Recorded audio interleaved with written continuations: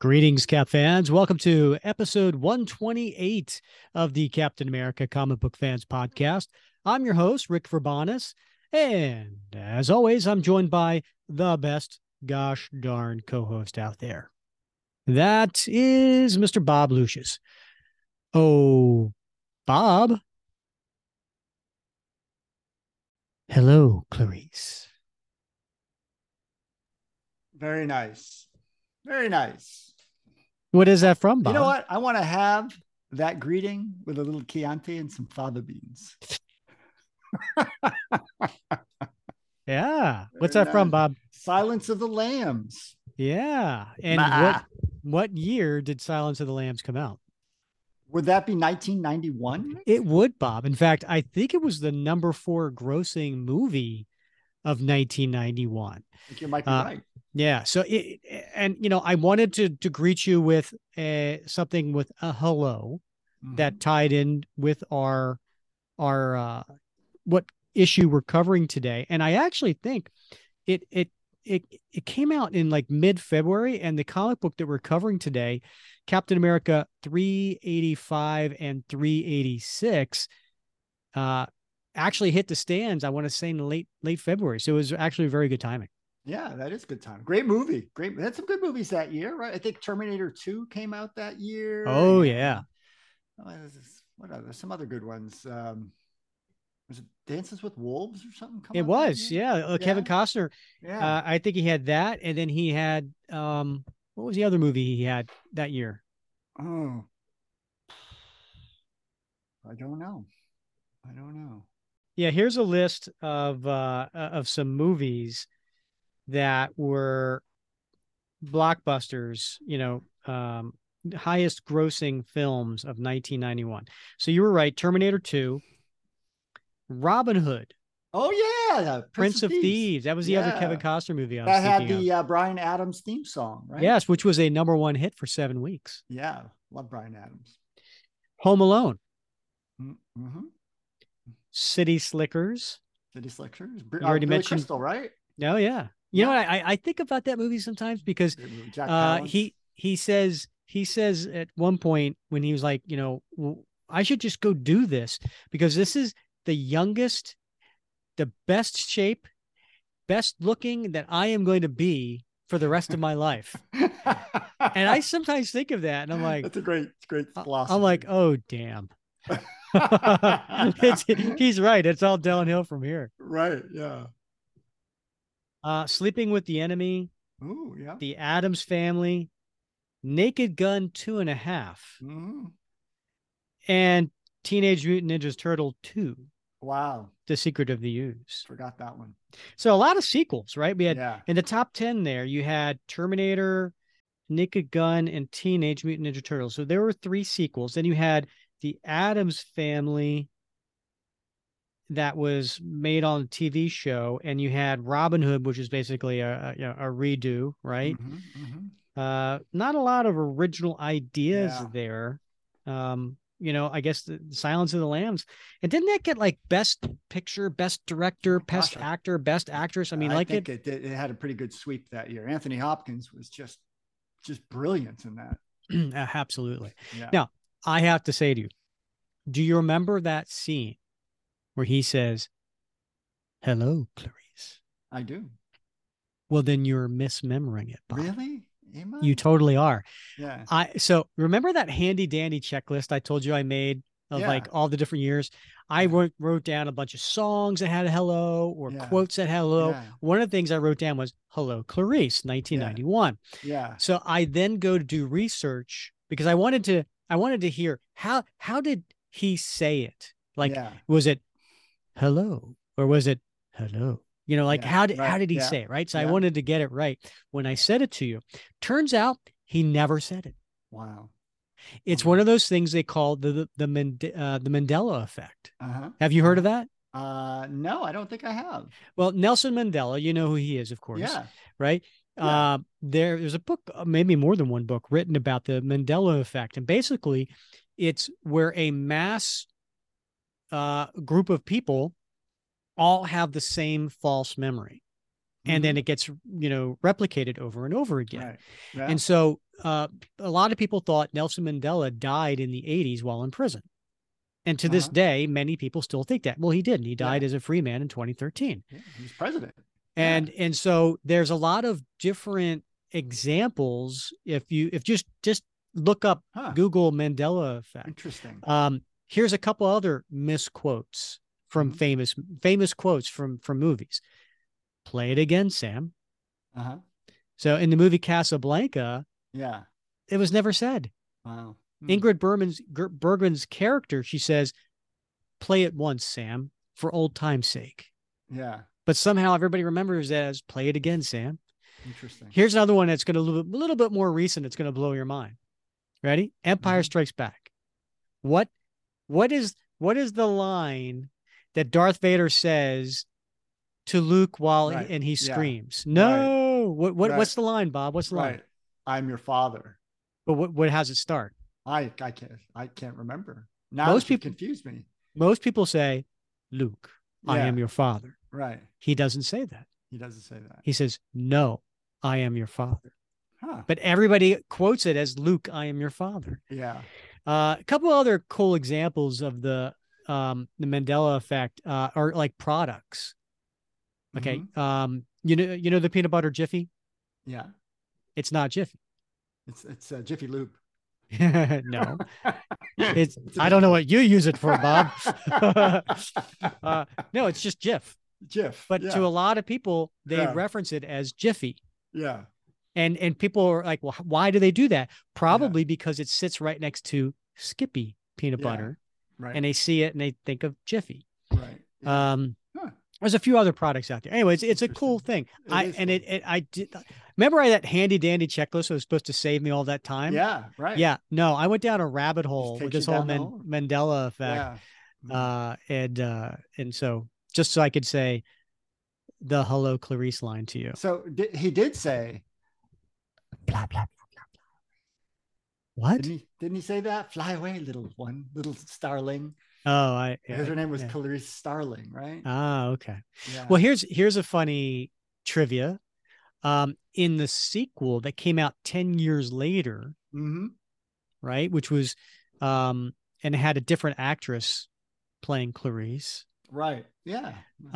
They actually had a point where I think Clarice is on one side of the prison glass and he's on the other side, and they pick up the phone to talk to each other, and he says, "Hello, Clarice."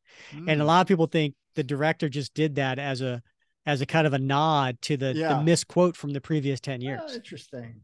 Yeah. That was Julianne Moore? Julianne Moore, yeah. Julianne yeah, Moore, right? She replaced man, I'm getting old. I can't remember people's names. I'm like, that other person with the hair. You know what I'm talking about. Yeah, with the face. Yeah. Yeah. One that went in that spaceship thing that they built. The first one collapsed, and Matthew McConaughey was a preacher. That one. Yeah. She was married to that guy. Yeah. I remember. I don't know. Yeah. Maybe she has the name of Jodie Foster. That was her. Yeah. Jodie Foster. Yeah. She dated a taxi driver. I don't know. Are you looking at me? All right. So welcome to the show, everybody. We are going to cover, as I mentioned, Captain America 385 and 386. And it is from 1991. We were kind of inspired, right? We haven't done the 90s in a little bit. And quite frankly, in the last episode, there was some Watchdogs in there. And we're like, hey, let's go back to the Watchdogs. Who doesn't like a good far right militia story? I almost started off the hello. My first instinct was, hey Bob, who let the dogs out? And I'm pretty sure you were going to go, who? But the problem with that was, came out in 2000. Yeah, it came out in 2000. It wouldn't have tied in to. I mean, the dogs, Watchdogs. I don't know. Right. Yeah. I had some real concerns about what your hello might entail. So, really? Why were you concerned? Well, I'm curious. We'll get to that later. All right, that's what we call, folks, a tease. Oh, please. Oh boy. Hey, so if you're not on the Captain America Comic Book Fans Facebook group, go today.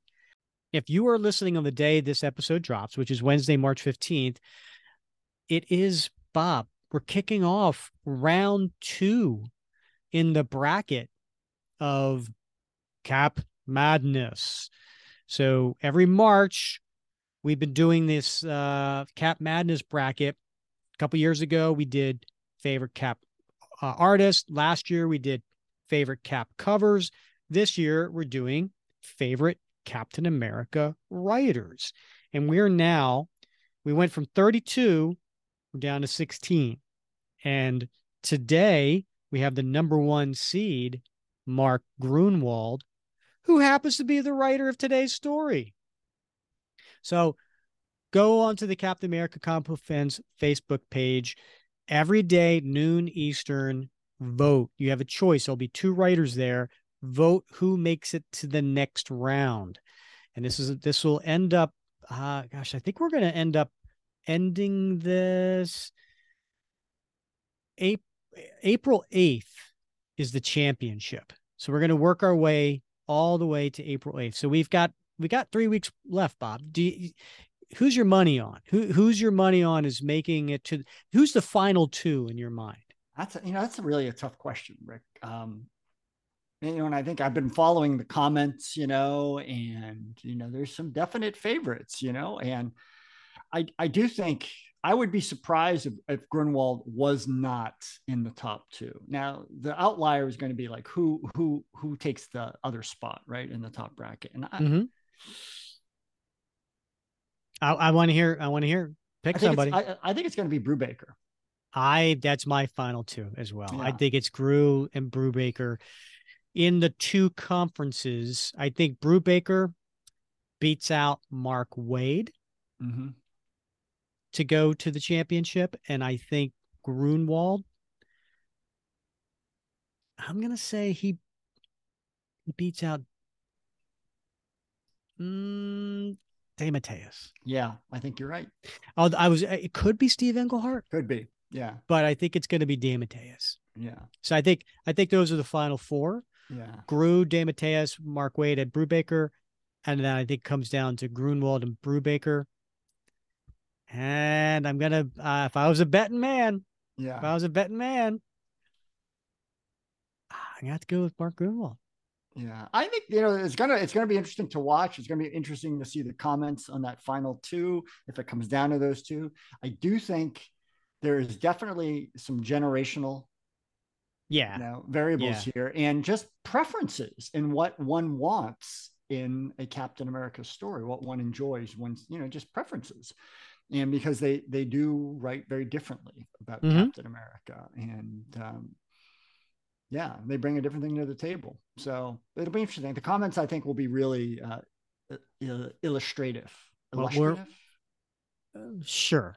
Let's go with that. Yeah. Of people. They write and don't draw. Bob, I don't know if I would have chose that word, but yeah, I know. But they draw pictures with words.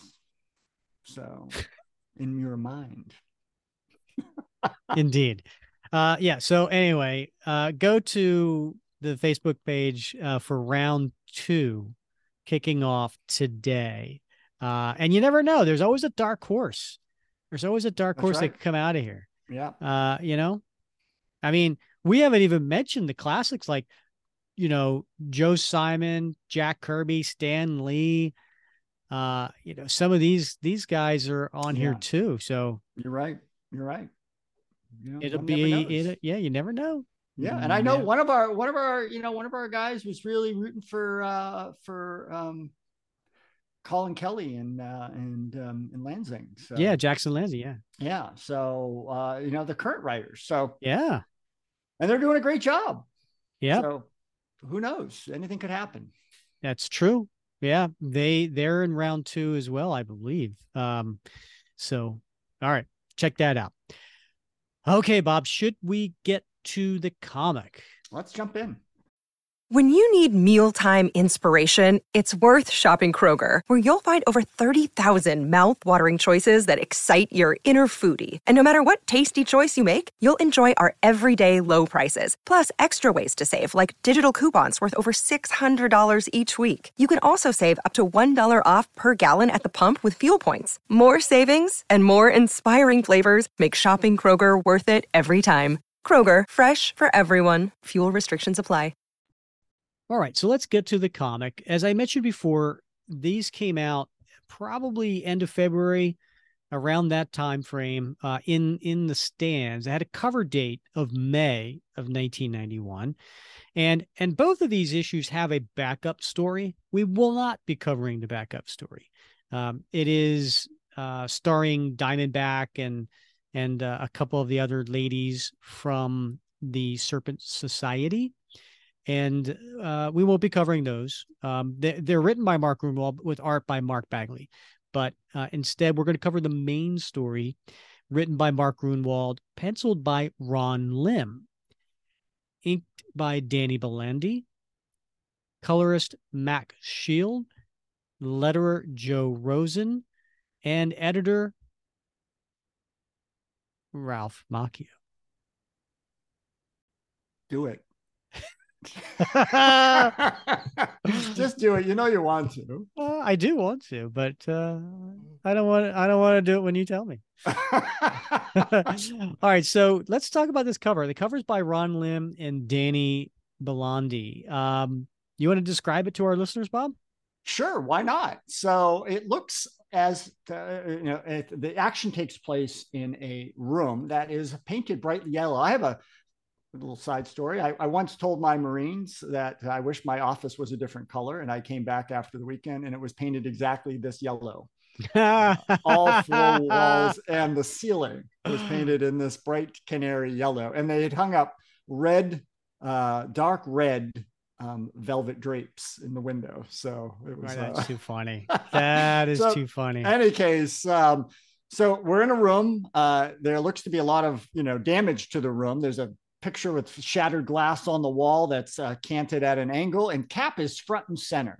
Mm-hmm. And around him, we see four different watchdogs. One is running down a hallway from behind Cap. Another was standing against the wall under the disrupted picture.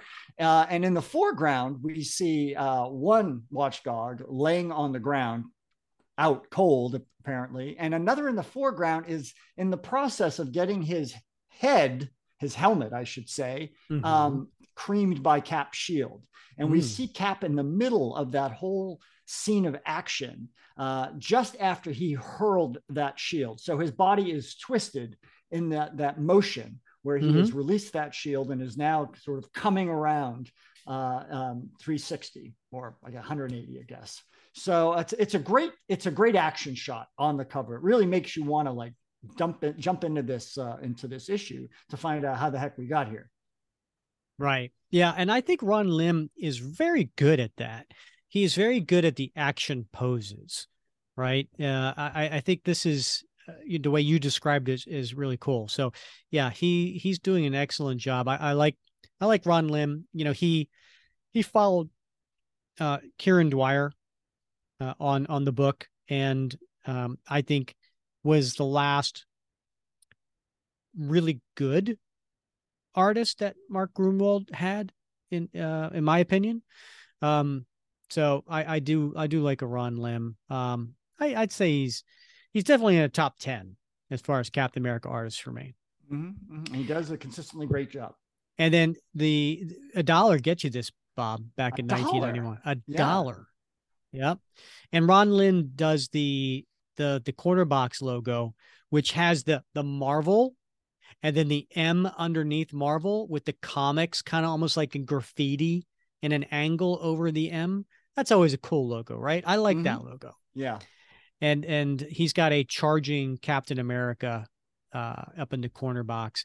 The logo itself, Captain America, is the curved red, white, and blue logo. And then what is the caption on the cover, Bob? It had to happen. Cap wages war with the Watchdogs. Now, why do they say it had to happen? So it almost implies that it hasn't happened before.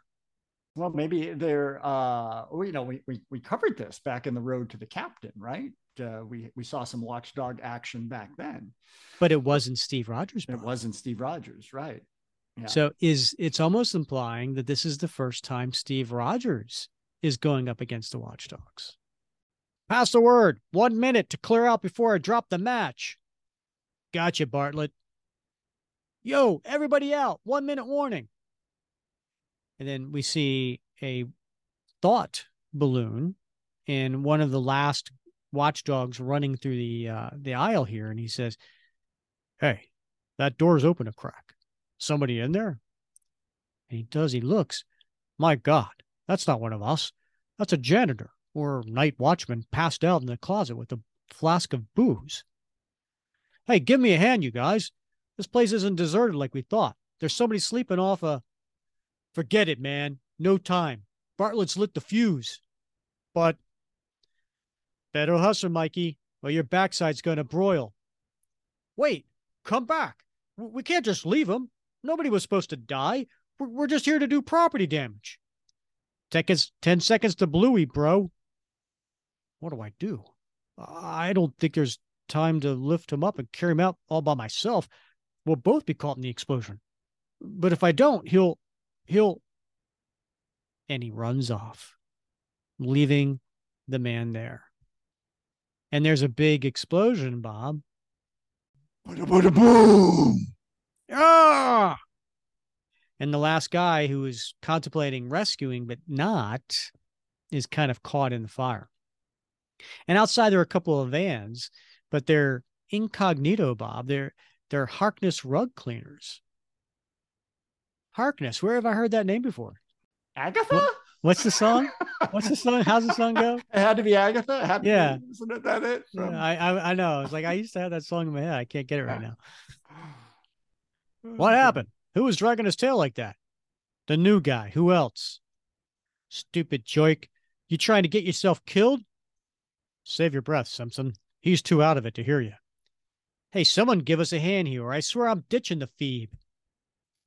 And they pull off. You like cutting it close, don't you, Farrell? There was somebody in the building. I wanted to... Anybody stupid enough to work for filthmongers doesn't deserve your pity. Ouch. It's pretty extreme, don't you think, Bob? It is. Filthmongers. Interesting. Yeah. And willing to kill for it. Indeed. Later that morning at the Fifth Avenue headquarters complex of the Avengers. And we cut to Captain America in his bedroom. And he is upside down in a bar where he's got those really strong ankles, Bob. Remember, wasn't it? It was in episode 90 where we were covering Captain America, Tales of Suspense 97, 98, 99, and Captain America 100. And there was an opening scene where he is going up against the Syndicate. And then he falls over the edge of a building. But if it wasn't for that really strong right ankle that just is holding up on the edge of the ledge. Yeah. Yeah. I have a hard time maneuvering a curb. No. So. I know what you're probably thinking. Wow, Rick, how the heck did you remember that it was episode 90? I wanted to say that, but then I thought that would just betray my absolute lack of remembering things. So why highlight that by drawing attention to your own? Yeah. So I was actually a couple of weeks ago a guest on a show on a YouTube channel that J-Man puts out, and he was covering those 4 issues. So I just happened to go through those very recently. Very nice. And so I remember, but now we know why his ankles are that strong, Bob, because he's like 80. What was he doing? Like 78, 79, 80, 81. Like, and he's doing like, sit-ups at a upside down hanging. Right. Bob, I couldn't do one of those. Right. Yeah. And you're right. And the bar is on the tops of his feet. Right. That's gotta hurt. Exactly. I don't know Because about he you. doesn't have shoes on. I got bony tops of my feet. So do you know? And yeah, yet they accepted you in the service. they did. You know, Oh. I had a neck job. Told you that, right? I don't know what that means. I worked from the neck up. Oh, okay. So you could have been a flat foot and they would have accepted you. Maybe so. Who knows? Oh. Yeah. But then the phone rings, Bob.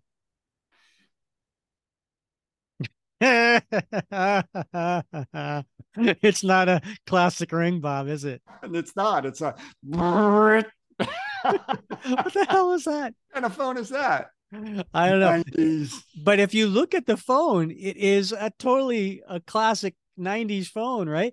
Because it's got a base and then the phone sits in it straight up. Yeah. With the little antenna on the top of the phone and then a little antenna in the base. Yeah. Wait, I just described it and most of our listeners went, "Oh yeah, oh yeah, I had one." Oh yeah, and it had an answering machine in the base, of course, right? Yeah, of course. And it had the little micro cassette. Yeah, you got to have the micro cassette, right? Yeah.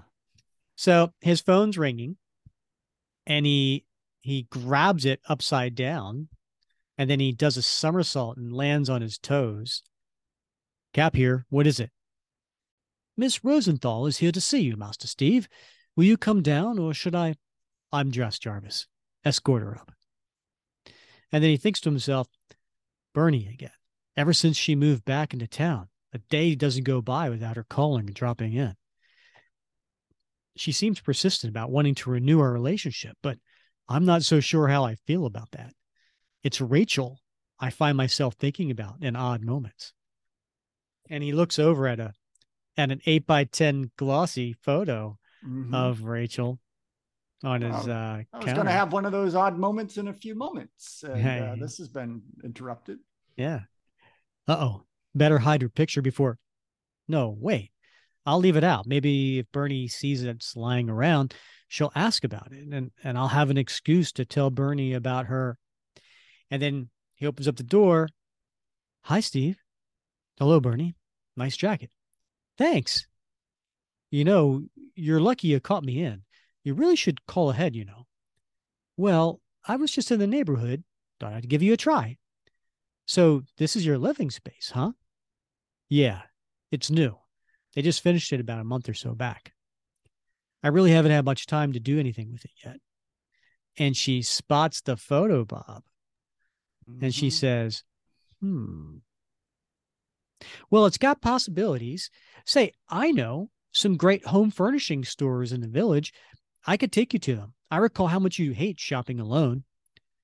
I'd like to, Vern, but I made a date to play racquetball with my pilot, John, this morning. Pencil me in for this afternoon. I've got the Avengers reserves coming in to go over some maneuvers. I know. I could pick out some things for you, and if you don't like them, we could return them. I wouldn't want you to go to all that trouble. No trouble at all. I was born to shop. And then she sees herself out. Is that the awkward moment, Bob, you were thinking of? No, that's not at all. I'm sure we'll talk about it. I'm sure I will definitely bring it up later on. But this was awkward for me. Just hearing you read that and having read that page myself, it was awkward for me because I'm a big fan of Bernie. She's my favorite, and so I'm like, what the hell's wrong with you, Steve? So what you're saying is I read it awkwardly. No. Oh, no? Oh, okay. Yeah. Okay. I mean, she's looking good too with that bomber jacket on. Hey, look at this next panel with those tight jeans, huh? I know, right? Are those Jordache? Nothing gets between me and my Calvin's. Yeah, that's right. Yeah, right. So we're in Brooklyn Heights 2 hours later, and Bernie's knocking on apartment 2A. Let me see if Mike's in. He'll want to hear how my plot to win Steve back is going. Mike, you home? It's Bernie. Yeah, I'm home. He opens up the door, and he looks a little rough for wear there, Bob. Sure does. Oh, Mike, your face. What happened? Can't tell you how many times I've heard that. If I had a dime.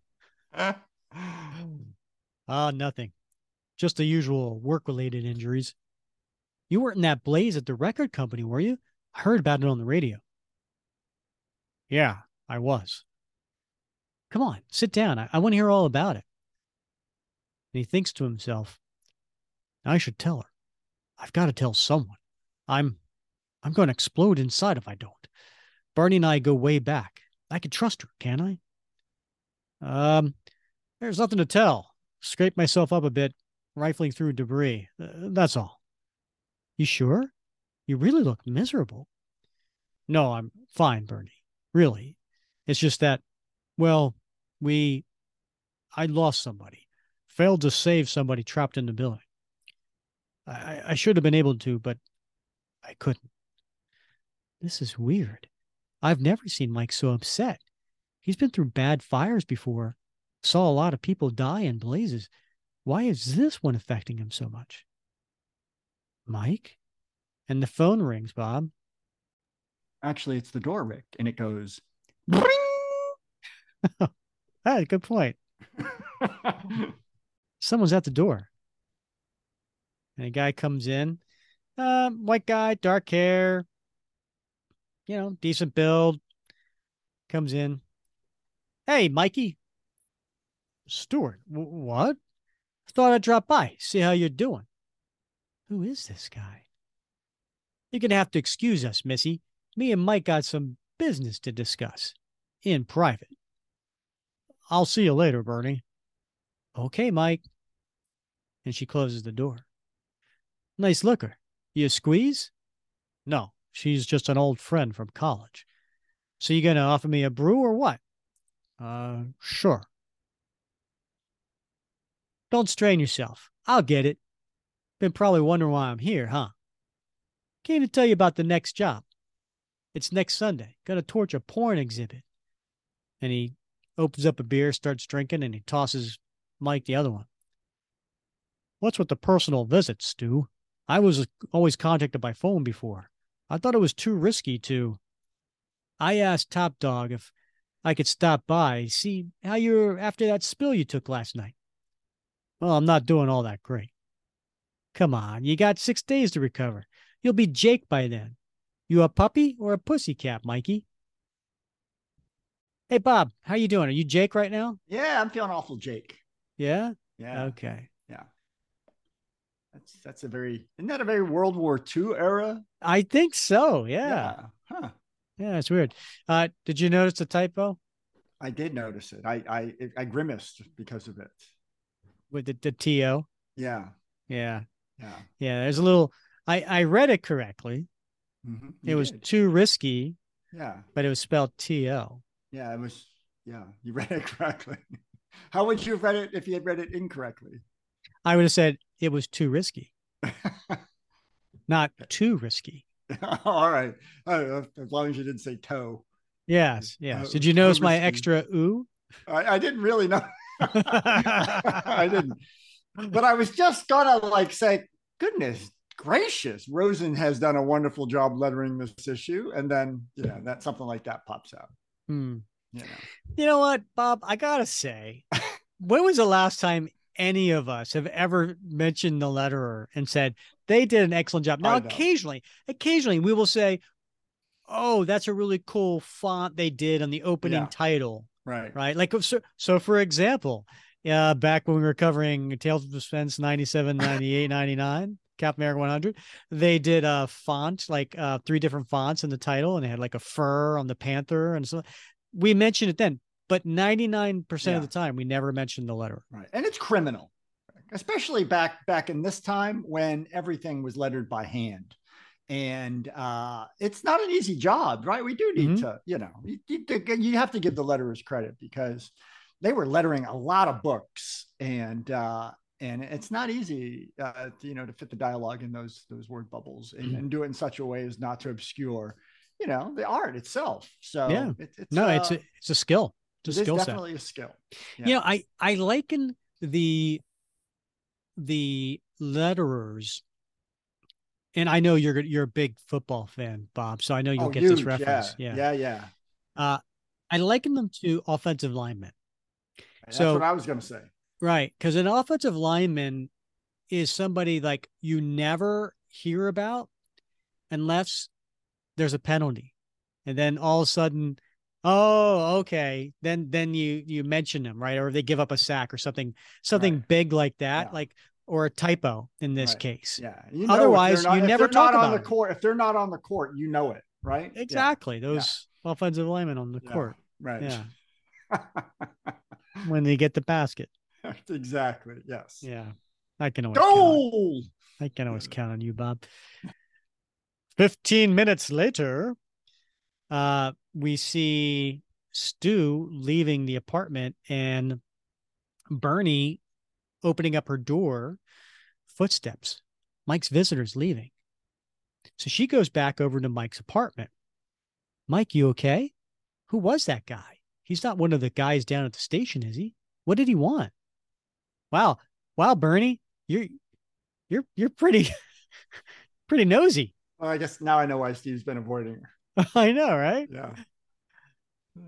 Oh, Bernie, I'm in the biggest trouble of my life. You can tell me about it.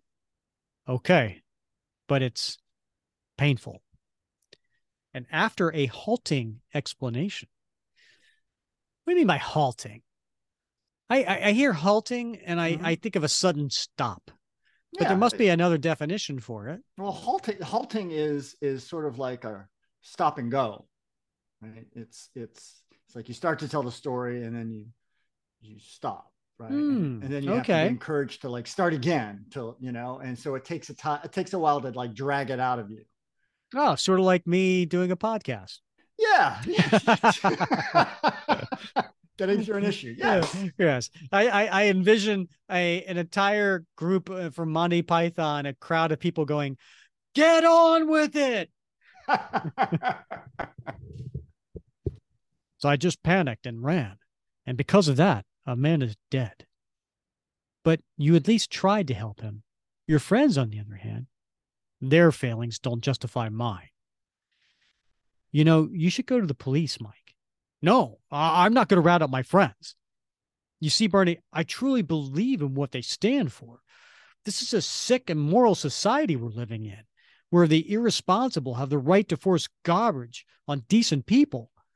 It's up to the individual to make a stand against filth and degradation. That's what the watchdogs do. We weren't trying to hurt anyone. He just got in the way. Look, Mike, I'm not going to argue philosophy with you. I'm just telling you, you have to go to the police. You've been involved in a felony. I can't. I'll be thrown in jail, lose my job. Please, promise me you won't go to the police, Bern. I trusted you. All right, Mike, I won't go to the police. And then we cut to the outside, and there's a van there, Bob. And then that Stu character must have planted a bug. Doggone him. I see what you did there. Yeah.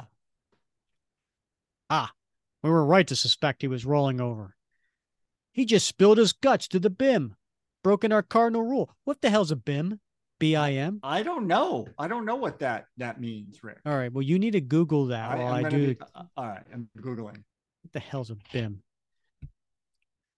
Mikey. I was hoping better of you. Okay, Omar. Better call in the hounds. So then we cut to the Avengers headquarters training complex. Remember those Avengers reservists that Cap was talking about for the afternoon? Uh-oh. Bob's laughing his ass off. I can only suspect, Bob, the definition of a BIM, BIM, is fairly funny. Well, there's a couple definitions for that term, Rick. One of them is not safe for we'd lose our license from the FCC if I told you what it meant. Let's just say the first word is balls. So that's not the one. Not the one. What's the second word? In a particular orifice. So that starts with an M. That's not the one they're using. The other definition, and this is from Merriam-Webster, is a woman, especially a woman of loose morals. So I gotta look it up now. yeah, Urban Dictionary. Or wait a minute, yeah. should I do it in like incognito mode? I mean, like, am I gonna get in trouble for this page I'm about to go on for BIM? It's funny. There's a couple. BIM with lowercase means when someone nods and is trying to end a conversation by not saying anything and nodding. That's the BIM. Oh, I do that sort a lot. of like you do that a lot with me. Yeah. You're like, okay, Rick, move along. Yeah, but the other I'm not going to engage. The other one's a bit more saucy. So, yeah, saucy or sausage? Sauce. Oh, you're right. All right. You're so he's referring to a lady of loose morals. Yeah. All right. I'm going to take a little pause here, Bob. So, you know what's going on right now? If you go on to Hulu, is History of the World Part 2. I haven't started watching it yet. I haven't either. There's like it's like 4 nights, and each night there's like 2 episodes, and each episode's like, like 25 to 30 minutes or something like that, right? So last night, my wife and I, we weren't up for doing much. We don't watch a lot of TV, but it was like, oh, let's just bed and watch something. So I mentioned that, and I was like, you remember seeing the movie, right? And she goes, no, I never saw the movie. I think I've seen bits and pieces. And I'm like, well, guess what we're doing now? So last night I watched History of the World Part 1. Yeah. I was 11 when it came out. Right. Hilarious at 11. Oh my God. Hilarious when you're 11 years old. Yeah. Just next time around, not so much. Yeah, that's a thing with Mel Brooks movies, right? Oh my God. They're totally juvenile. Yeah. I did warn her. I told her, I said, it's going to be silly. Yeah. It's going to be silly. And this is the same time. Remember we had the conversation about Young Frankenstein? Right. Yeah. Yeah. And how it was kind of like, Young Frankenstein was probably a little bit more enjoyable for her. But this one, I mean, listen, it has some classic scenes, right? Yeah. I feel like I want to mention, I want to go to work tomorrow and I want to say, it's good to be the king. Right. That's a classic scene. Right? Classic scene. Yeah. Piss boy. Was it piss boy? Yeah. The bucket. Sire, you look like the piss boy. Yeah, well, you look like a bucket of bleep. Yeah. And then, the Inquisition. Let's begin the Inquisition. Look out, sin. I mean, anyway, there are definitely some funny moments in the movie. Moments. Yeah. So let's see what they do with the new series. Yeah. I'm thinking, because I like some of the actors that are involved in it, and so I'm thinking, totally. Yeah, I'm thinking it's going to be silly, but not as juvenile. Yeah, if that makes sense. Nope, that makes perfect sense. I expect the same as well. So we'll see. Okay. Yeah. I'm getting that nod from Bob. All right, let's continue. So we're at the Avengers headquarters training complex, and we have Rage going up against Sandman. Now, this was not a good period for the Avengers in my mind. I know there's going to be some blasphemy. People are going to be like, oh, I love that version of the Avengers. Rage was one of those guys from the New Warriors, I want to say. He's a very big black teenage guy who wears a wrestler's mask, basically, and some leather. And he's a strong guy. And then Sandman is Sandman. So this is the time where, he's trying to turn his life for good. So Cap's basically instructing them on what to do while they're fighting each other. And then all of a sudden he gets a call on his Avengers ID card. And it is in the corner a little video of, who is it, Bob? It's Peggy. Peggy who? Peggy Carter.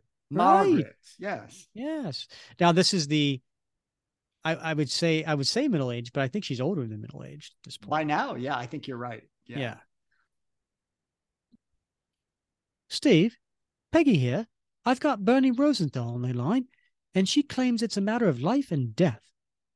Send the call to the extension Take 5, gentlemen. I've got to take a call. And he leaves the room. 5 minutes later, Cap's outside on his sky cycle. Can you describe the sky cycle, Bob, please? No. I'd rather not. No. Okay. It's an odd device, Rick, right? It's like a park bench that you sit lengthwise on some sort of platform with a couple, pylons on the end of the wings. And then it's got, handlebars that have, it reminds me, I had a 1978 Harley Davidson FLH Electroglide that came with one of those big plexiglass windshields that I promptly took off. But it looks like that windshield that you would see on like one of those big 1970s, 1980s Harley Davidson motorbikes. And of course, he's put his shield right on the front of the sky cycle. So it's a very odd looking contraption. I don't find it as odd as you do. I kind of think it's cool, to be honest with you. I think I remember, I'm like 20 years old when this came out, and I was like, that's badass. Like, he's got like basically a flying motorcycle, right? Yeah, I just wish it, it's, look, I get maybe like the artists like wanted to make it simple so that if they had to keep redrawing it, it didn't have too much detail, but it just seems like so nondescript, right? It doesn't really have a lot of detail to it. I just wish it looked more like a motorcycle that was flying. And in 1991, we thought that we'd have these already. That's true. No. Well, we in 1990, we thought by the time we got to 2022 or 2023, we would have one, right? Yeah, that's right. 33 years later. Yeah, we're such a disappointment to our past selves. Exactly.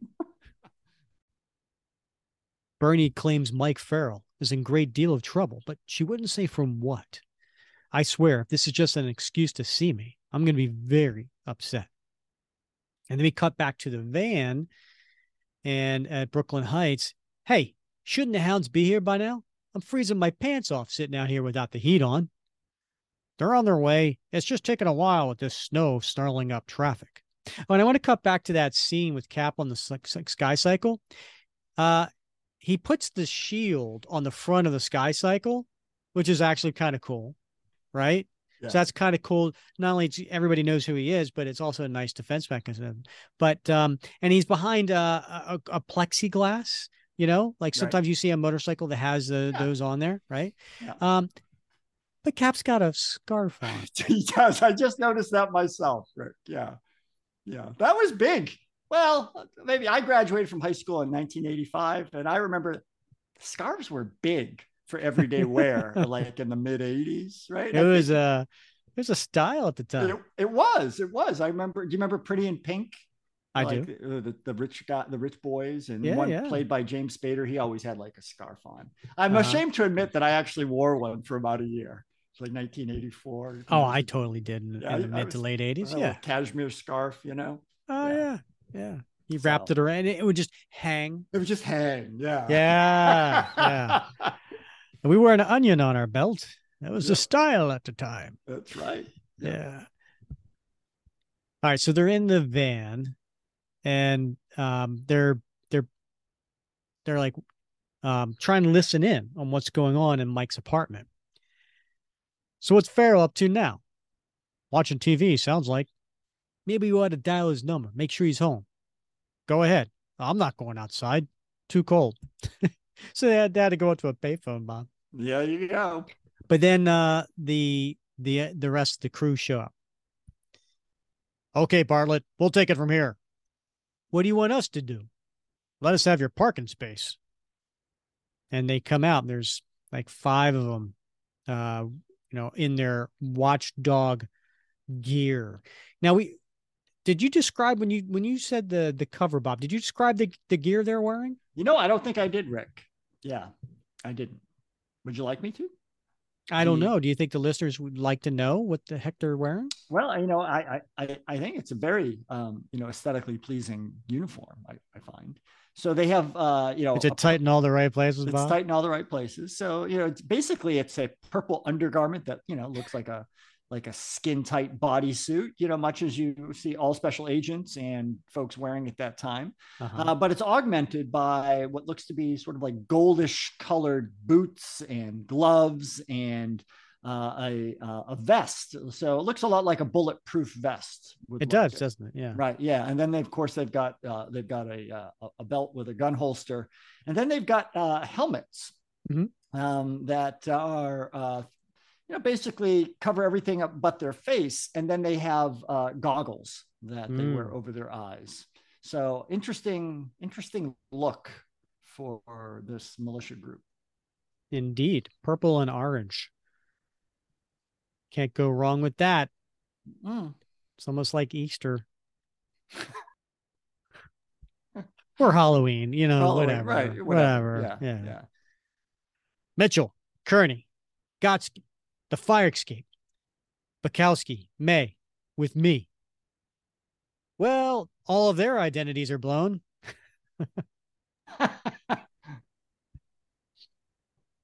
So they do. They surround the place, and they work their way up to Mike's apartment, and they break in, but they can't find anything. And they come in through the fire escape, and they can't find anything. And they look around. He's not in there, boss. You check the closets in the bathroom? Of course. Those morons in the van said they didn't see or hear him leave. But then who comes swinging in through the window? It's the man with the plan. Boom. That would be Captain America. Yeah, there he is. Yeah. Leave, but I just got here. If these guys turn out to be friends of Mike's dressed up for a costume party, boy, will I be embarrassed. But the hardware they're packing looks a little too real to be props. So he's going around, he's just taking them all out. I fought a lot of paramilitary outfits, but none clad like these. Unless I'm mistaken, this is the uniform of that censorship group that started out down south, the Watchdogs. I trust you 6 gentlemen have gun permits for those 45s you're carrying. How about I disarm you just to be on the safe side? Get him! Don't see Mike anywhere. What do these goons want with him? And then we cut to Manhattan, south of Houston Street. And we see Mike is out there walking, coming out from the subway out into the street. Of course, it's really heavy snow at this point. Had to get out of the house, get away, do some thinking. Starting to get nuts staring at those 4 walls. Not sure I did the right thing telling Bernie what happened. She means well, but she's such a liberal. Sneaked down to the fire escape, so I sneaked down the fire escape so I wouldn't have to go past her door. Left the TV and the lights on to make it seem like I was still home. Guess being a Watchdogs taught me a lot of secret agent stuff. And he comes up on a building that says Exhibition Enrique Parker. So that's the place Stu told me we're supposed to hit next. Looks like someone's inside. Good. And he comes inside, and there's people hanging up paintings and, illustrations framed like a gallery. We're not open yet. No press, no public. Shoo! I need to talk to the artist. I'm afraid that's not possible. Come on, Hobart. Let's hear what he has to say. Opening night, make sure everyone's out of here by midnight, okay? If they aren't, something bad will happen. What's that supposed to mean? Are you threatening me? No, just warning you. Against whom? The posturing self-appointed arbiters of public taste who claim my work has no redeeming social value? Come on. What redeeming social value can there be in a picture of a woman doing this? That's just plain offensive. But that's the point. Art is meant to stimulate the sensibilities, get someone to feel. To feel outrage? Disgust? That's not my idea of art. So only your idea of art should be permitted to be exhibited? You Philistine. For good I even came. Pompous jerks like you could burn for all I care. And he slams the door and leaves. That's not the Mike I know and remember from the olden days of Cap's good Steve Rogers' good friend. He's changed, Rick. Has he? Has he changed, or is he just showing his true colors? I don't know. He never seemed to be so, I don't know, opinionated in that way. Right. But who knows? So we cut back to Mike's apartment, and Cap's beating up the Watchdogs. That's 3 down, 3 to go. If anyone you left standing would care to tell me what you're doing here, we could end this little aerobics class early, you know. Aerobics class. Now, that was big back then in 1991, right? It was. I think, though, was it starting to wind down? Yeah, I think so. I think so. Yeah. That was after the Jane Fonda workout tapes. Get physical. No, that wasn't Jane Fonda. That was Olivia Newton-John. Yeah, but I think that was all in the heyday at that point. Yeah. Did you ever do aerobics? No, I did. Did you? I did back in the early 80s. I was probably like 13, 14. Needed to work off some of that baby fat. Okay. Yeah. I was taking Taekwondo. Nice. And in that studio where they had Taekwondo, they also had aerobics classes. Wow. And so they were like, you need to stick around, take an aerobic class. I was like, yeah, I don't think so. And then I saw a couple of the girls in there and I was like, yeah. All right. Okay. Why not? Give it a try. Yeah. Yeah. I'll be your leg warmer.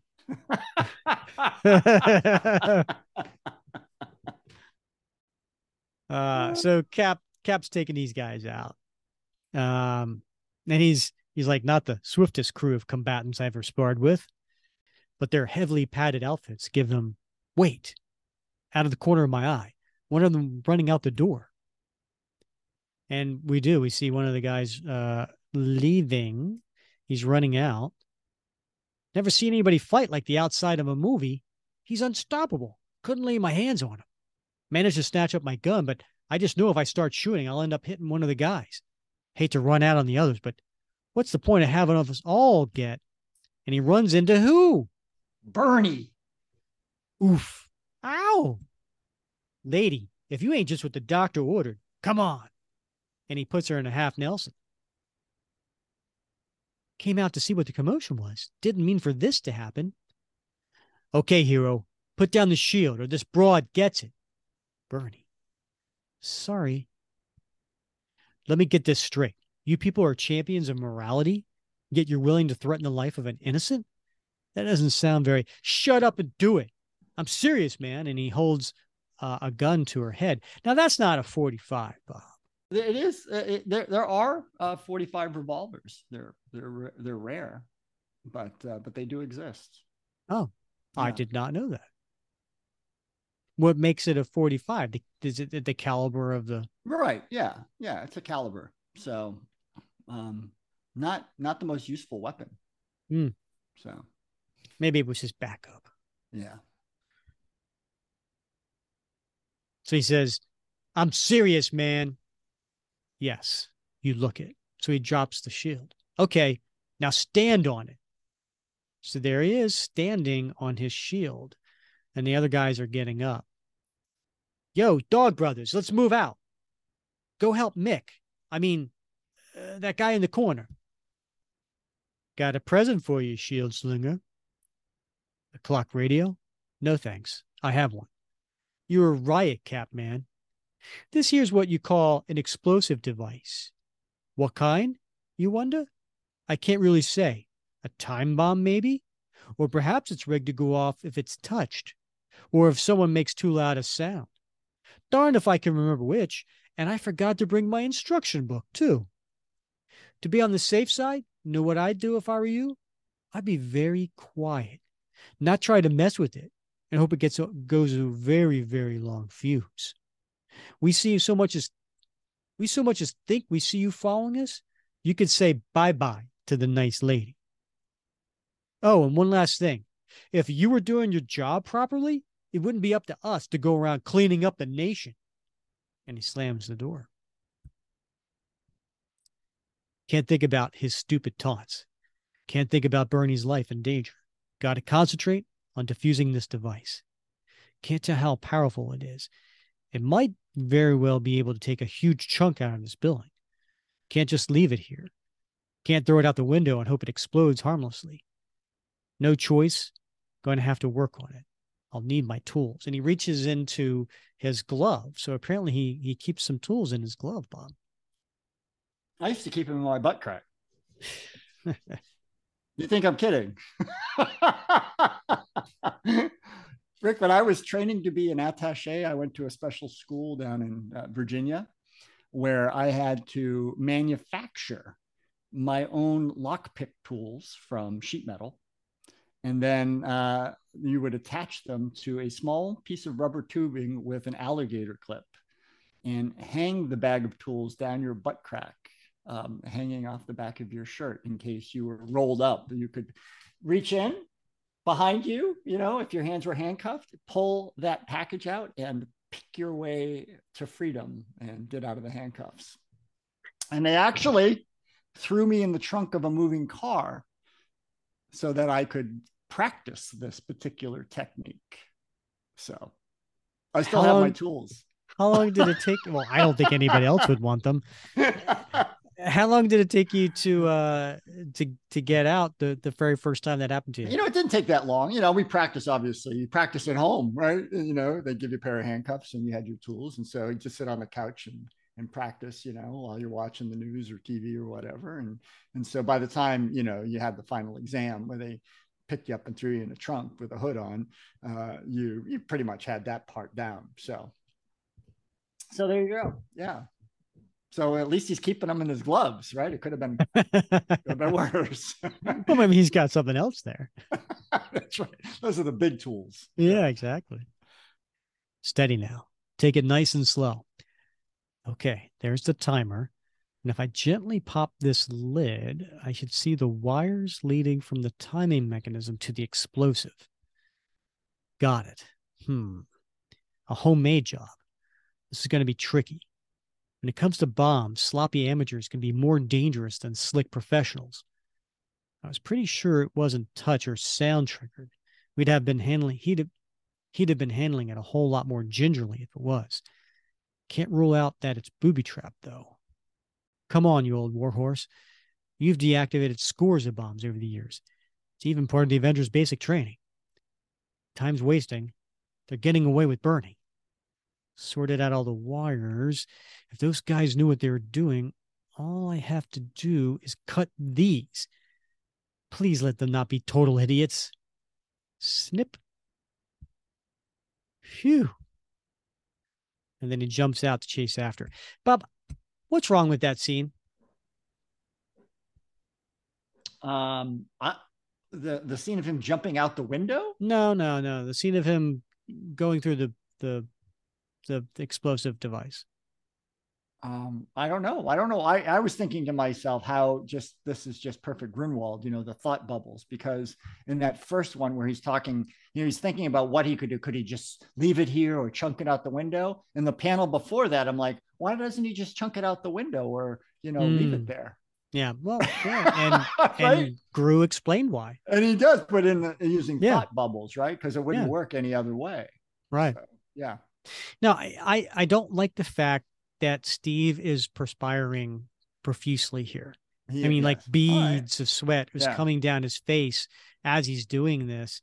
And that's not Steve Rogers. He's cool as a cucumber. All right. Okay. Especially since he's already said he's done this I've deactivated scores of bombs over the years. So therefore, this isn't his first rodeo. It's even part of basic training for the Avengers. Mm-hmm. Right. So why is he sitting, here just dripping loads of sweat? I don't like that. Okay. That's fair. It doesn't bother me as much. I like the fact that he's nervous, even though he's done this hundreds of times before, because he recognizes his own, mortality, right? He doesn't have an armor suit like Iron Man. He's not a god like Thor. This thing goes off. Yet. Yet. This thing could potentially kill him.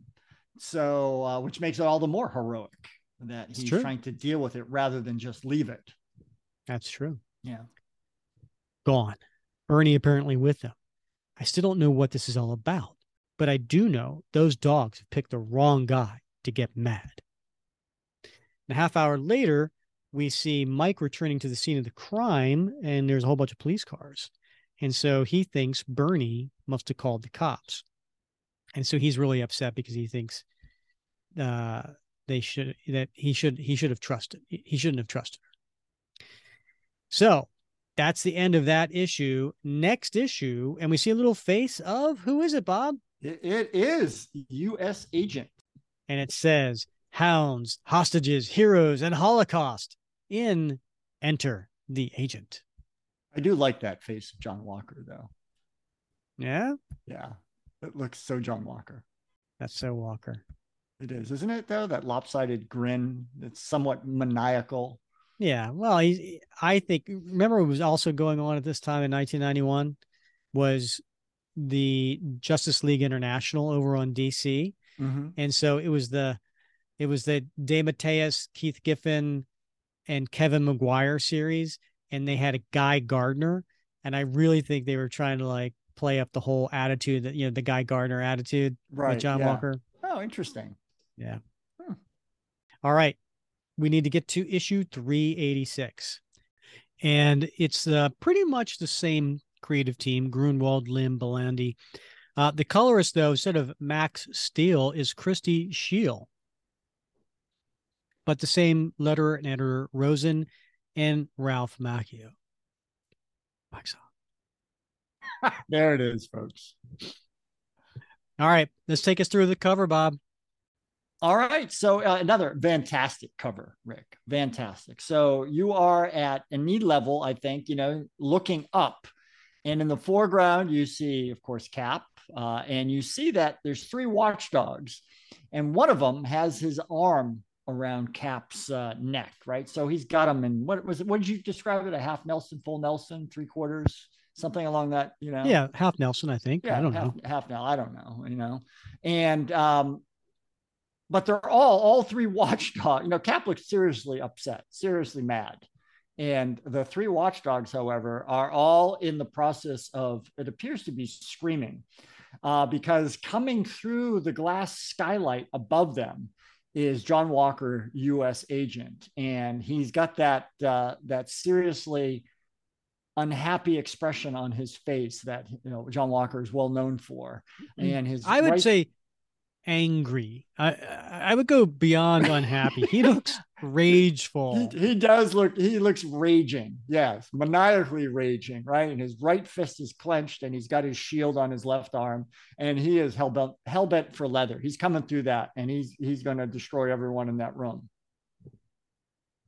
I have a question. Yeah. Why would he be hell bent for leather? Well, him and the Watchdogs don't exactly have a good history together, right? We know that the Watchdogs. No, I'm sorry. I mean, literally, why would he be hell bent for leather? I don't think I've ever heard that expression before. You haven't heard that? No. It's an idiomatic expression. I don't know what the etymology of that idiomatic. I'm going to look it up for you, Rick. Are you going to go on the Google? I am. I'm going on the interweb. So, and it says here, I love this caption, Bob. Here comes USAgent to save the day. And then outside of that bubble is a bigger starburst that says, not, exclamation point. How 90s is that, Bob? Remember that? Indeed, not. Where people would say something and they'd be like, not. Right. Yes. I don't miss that in the least. I really don't. That was an obnoxious thing back in the day. Yes. Hey, Bob, love your scarf. Not. All right. So here it is, Rick. Not to be confused with the Audie Murphy movie of the same title, Hellbent for Leather. So it means behaving determinedly recklessly in a manner that lacks restraint. But apparently, the etymology is traced to animal behavior, and it's applied to animals who behaved poorly, as if they were bent on being turned into leather. Oh, yeah. Now I understand you being a vegetarian and loving animals. I'm not going to use that saying anymore. I know, right? Yeah, it's on my list. You have a list of sayings not to say? Yes. I hope one of them is not. Eat like a pig? Yeah, of course. I don't use any of those animal sayings anymore. Try not to anyway. Well, it's not eating a pig. It's eating like a pig. There's completely two different things. Well, of course they are two different things, but we don't want to, I don't want to like depersonalize animals and stereotype them. We wouldn't say like. Okay, the fact that you said depersonalize, personalize. Do you think an animal don't have personalities? Those are two different things. Do you think they're persons? I do. Okay. Yeah. Interesting. Otherwise, I'd eat them. Well, you can eat something that's not a. I mean, you can eat something that's not a. I mean, you know what I mean? Like, no. I don't eat animals because I personalize them. They are individuals with relevance and worth, right? Oh, well, yeah, I agree. Yeah, individuals, individuals, totally with worth. Yeah, yeah. It's interesting. It is. I guess we're, it's semantics as far as the word person. Yes. Right. It's how it's not normally used in our culture, right? To use it to refer to non-human animals. Absolutely. Right. Yeah. I don't disagree with that. Non-human animals? Yes. Such as? Anything that's not human, that's an animal. Okay. Yeah. Well, do you not concede that we are also animals of the animal kingdom? Probably. Okay. But again, you have expressions like my animal tendencies. Right. But if you have a tendency, that means that you're not that, but you have you're acting as if. Well, I don't agree with that. I think when we say it's an animal tendency, we recognize that it's a common tendency of whatever class that we belong to, in this case, animal. Can we get back to talking about dogs? Who? Watchdogs. Oh, the Watchdogs, right? Yeah, we should do that. Yeah. All right. So in this particular, you described the cover, which was it's a very cool cover. It's a great cover. You should get this one. Oh, should I? Okay. Yeah, I've got $30,000 to put it on your list. Yeah, sure. Why not? So we cut to the opening splash title page, and it is a watchdog in his uniform behind a business desk. And behind him, though, is a bunch of wooden crates. So while this is his office, it's certainly not an office. But next to him, Bob, is the American flag. It is. It is. And standing in front of his desk are two watchdogs holding a captive Bernie Rosenthal. She is bound. She's handcuffed behind. I wonder if she's got any butt crack. Pleasant to think about. I don't know where she'd put it. Those are pretty tight jeans. Yeah, that's the drawback. You gotta like have a little bit of play in there, to get fish that stuff out. And then she's got a blindfold on and a gag on. Somewhere in the New York metropolitan area is the headquarters of the local division of the militant morality group known as the Watchdogs. Who the heck is this? Like we mentioned in the car phone, Top, we ran into some trouble in Brooklyn. You didn't say anything about taking a prisoner. If we hadn't grabbed this lady, Captain America would have bagged us. Captain America? How'd he? I don't know, sir. In the mission? Scrubbed. Mike Farrell was out there, blabbing away. Mike, what got into you, getting involved with nuts like these?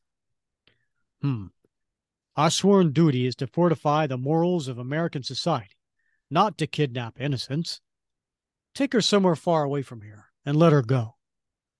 But Tom, this chick is Farrell's friend. We may be able to use her to bait a trap for him. You're right. Okay, take her to the lodge for safekeeping. She can audit our curriculum. I'll call him. Let him know you're coming. You hounds did good. Dismissed.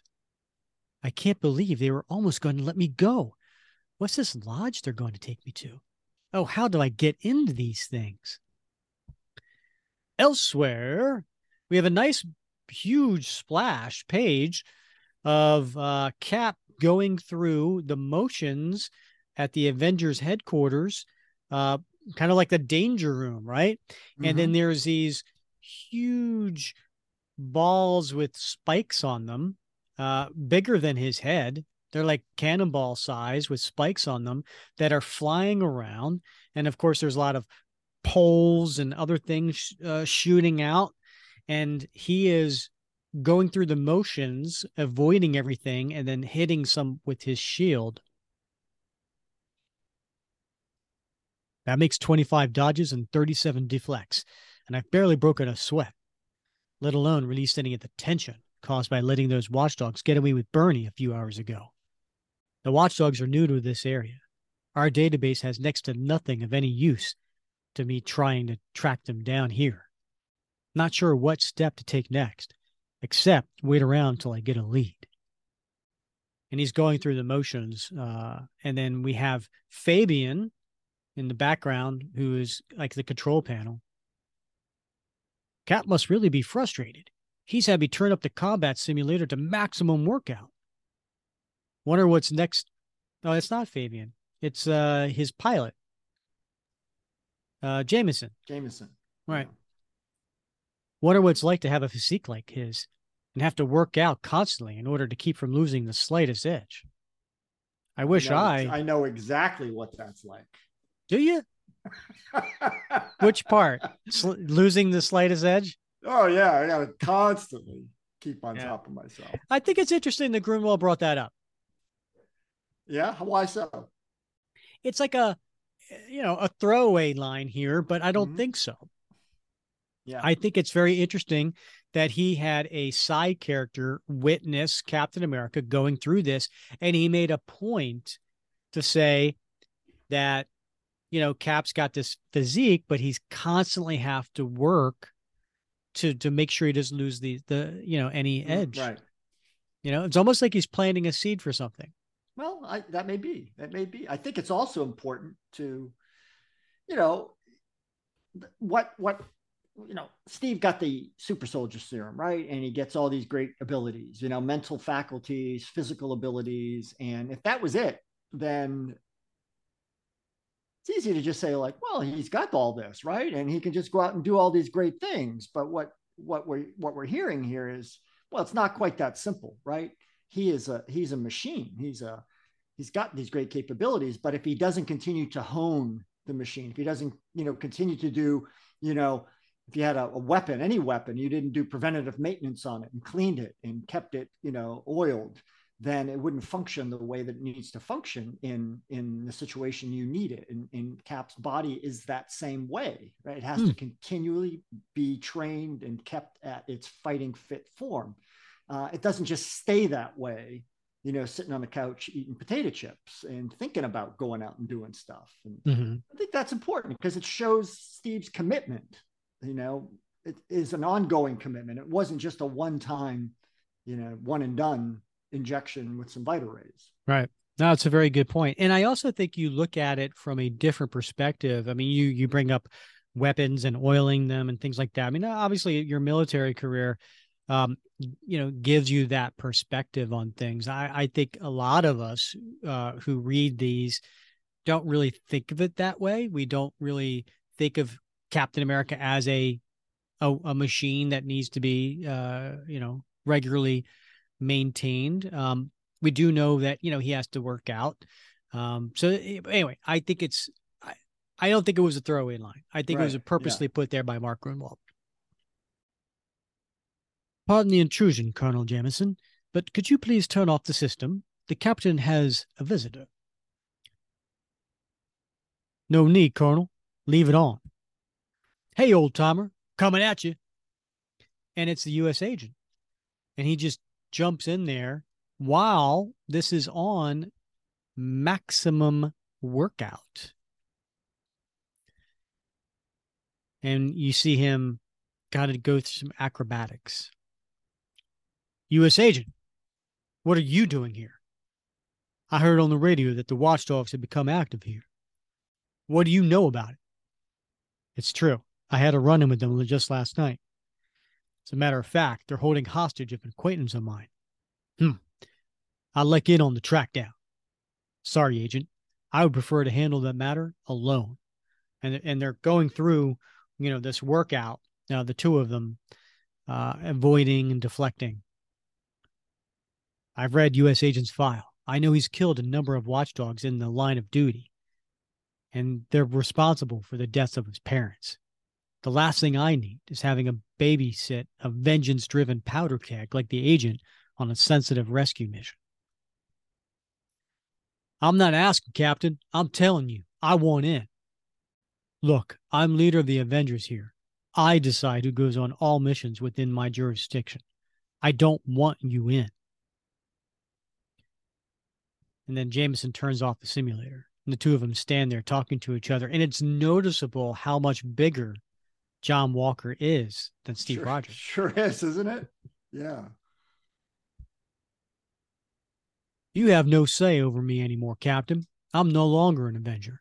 Your West Coast team voted me out 2 days ago. Would it be rude to suggest you keep up on your paperwork? If you're no longer an Avenger, you have no business being here. Leave voluntarily, or I'll have you escorted forcibly.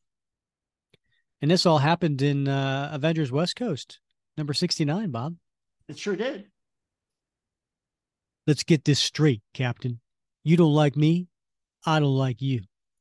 But I do respect you, and I know better than any man alive today how that costume of yours tends to bind you where the sun don't shine. You owe me a favor, man, for saving your butt from the Red Skull lookalike in D.C., and I'm calling it due. U.S. agent, I would think you've been an Avenger long enough to know that's not how things work. I'm not about to jeopardize a mission where a life's at stake by dealing in somebody I've never worked with, as well as somebody with a reputation of getting out of hand. Do I make myself clear? And he turns and he leaves. So, Bob, when was the last time Cap, Steve, and John Walker were together? I don't know, Rick. Obviously he was referring to those incidents in Captain America 350, where both of them took on the Red Skull, who at that time looked like Steve Rogers. Mm-hmm. Nicely articulated, by the way. Yeah. So, but I can't remember what was the last time they might have spoken or, engaged with each other. Yeah. So in 351, John Walker was quote unquote assassinated, right? Mm-hmm. And then he was in 354, and then he went to West Coast Avengers. Right. So he was with them. I think it was around 1985, or not 1980. I'm sorry, not 1985. So then he went to the West Coast Avengers, and it was in the 40s, right? So somewhere in the mid 40s, he joined the team, and then he appeared in Avengers Spotlight for a little while. And then he was in Captain America, but in the backup story, right? He wasn't in the main story with Steve. He was in his own backup story.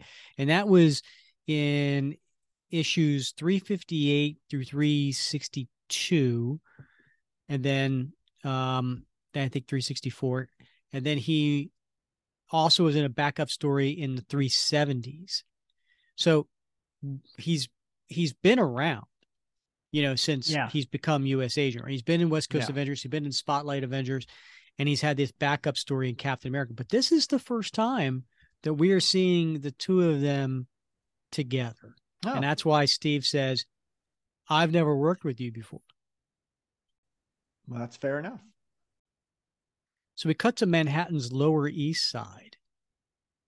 And we go to Mike, who is hiding out. What a mess I'm in. The worst of my life. Can't go home. Cops after me. Stuck in a flea bag hotel. Gonna lose my job. And it's all because Bernie ratted on me. Called the police when I told her I was a member of the Watchdogs. And after I swore her to secrecy. Well, maybe I was in a bit of a trouble before that. But with running out on the night watch, caught in a torching of that record company, learned a couple things that night. That despite the goodness of intentions, bad stuff could still happen. And that's when the pressure's on. I'm no hero, but hey, I didn't deserve to have my life messed up this badly. Don't know what to do now. Nowhere to turn. And blast it, I forgot to buy shaving cream. Can't risk going out again looking like myself. Have to grin and bear the razor. Great. No hot water either. So he's shaving off his mustache, Bob. Okay, the stash is gone. With any luck, I won't be spotted right away. Figured out my only option, to go back to the dogs and throw myself on their mercy. So we cut to Vermont. Now, Vermont's not exactly close to Manhattan. It sure isn't. It's a bit of a drive. But it is less than an hour from the New York State border, Bob. Mm-hmm. Okay, ma'am, we're here. Just get you inside and we can take off these blindfold and cuffs. And then there's a black lady who's there to greet them. Hey, Darla, we got a new camper. No positive ID. I think her name's Bernie or something. But she's not here on an immorality rap. Just for safekeeping. Where should we stow her? Room 212's open. Safekeeping? And then they throw her in this bedroom. Okay, Bernice, this will be your home away from home for a bit. Sorry for all the discomfort. Trust me, it's all for the good of society. Keep cool. Don't try anything foolish, and you'll get along fine here. Someone will be by in a bit to help you get orientated. That's oriented, you stupid creep. But having been trapped by the Red Skull once, I know better than to aggravate my captors in any way. And all things considered, this is a lot better than being held by a Nazi murderer, isn't it? When did that happen, Bob? That was way back in Cap 294 to 300, Rick. Yeah, that was a J.M. DeMatteis story. Now, come on, Cap. You know the drill. Rescue me already. I've got a career to get off the ground. Surely you must have figured out some way to trace me by now. We cut back to the Avengers headquarters, and then we have John Jameson there. So this USAgent guy, what's his story? Lots of it's classified, John. But I could tell you he's a great big pain in the posterior. He used to call himself Super Patriot. The government sponsored his membership in the West Coast group, but with the recent United Nations rechartering of the team, he must have lost his in and they booted him. Not hard to see why. Though he's not without his admirable traits, he's definitely not a team player.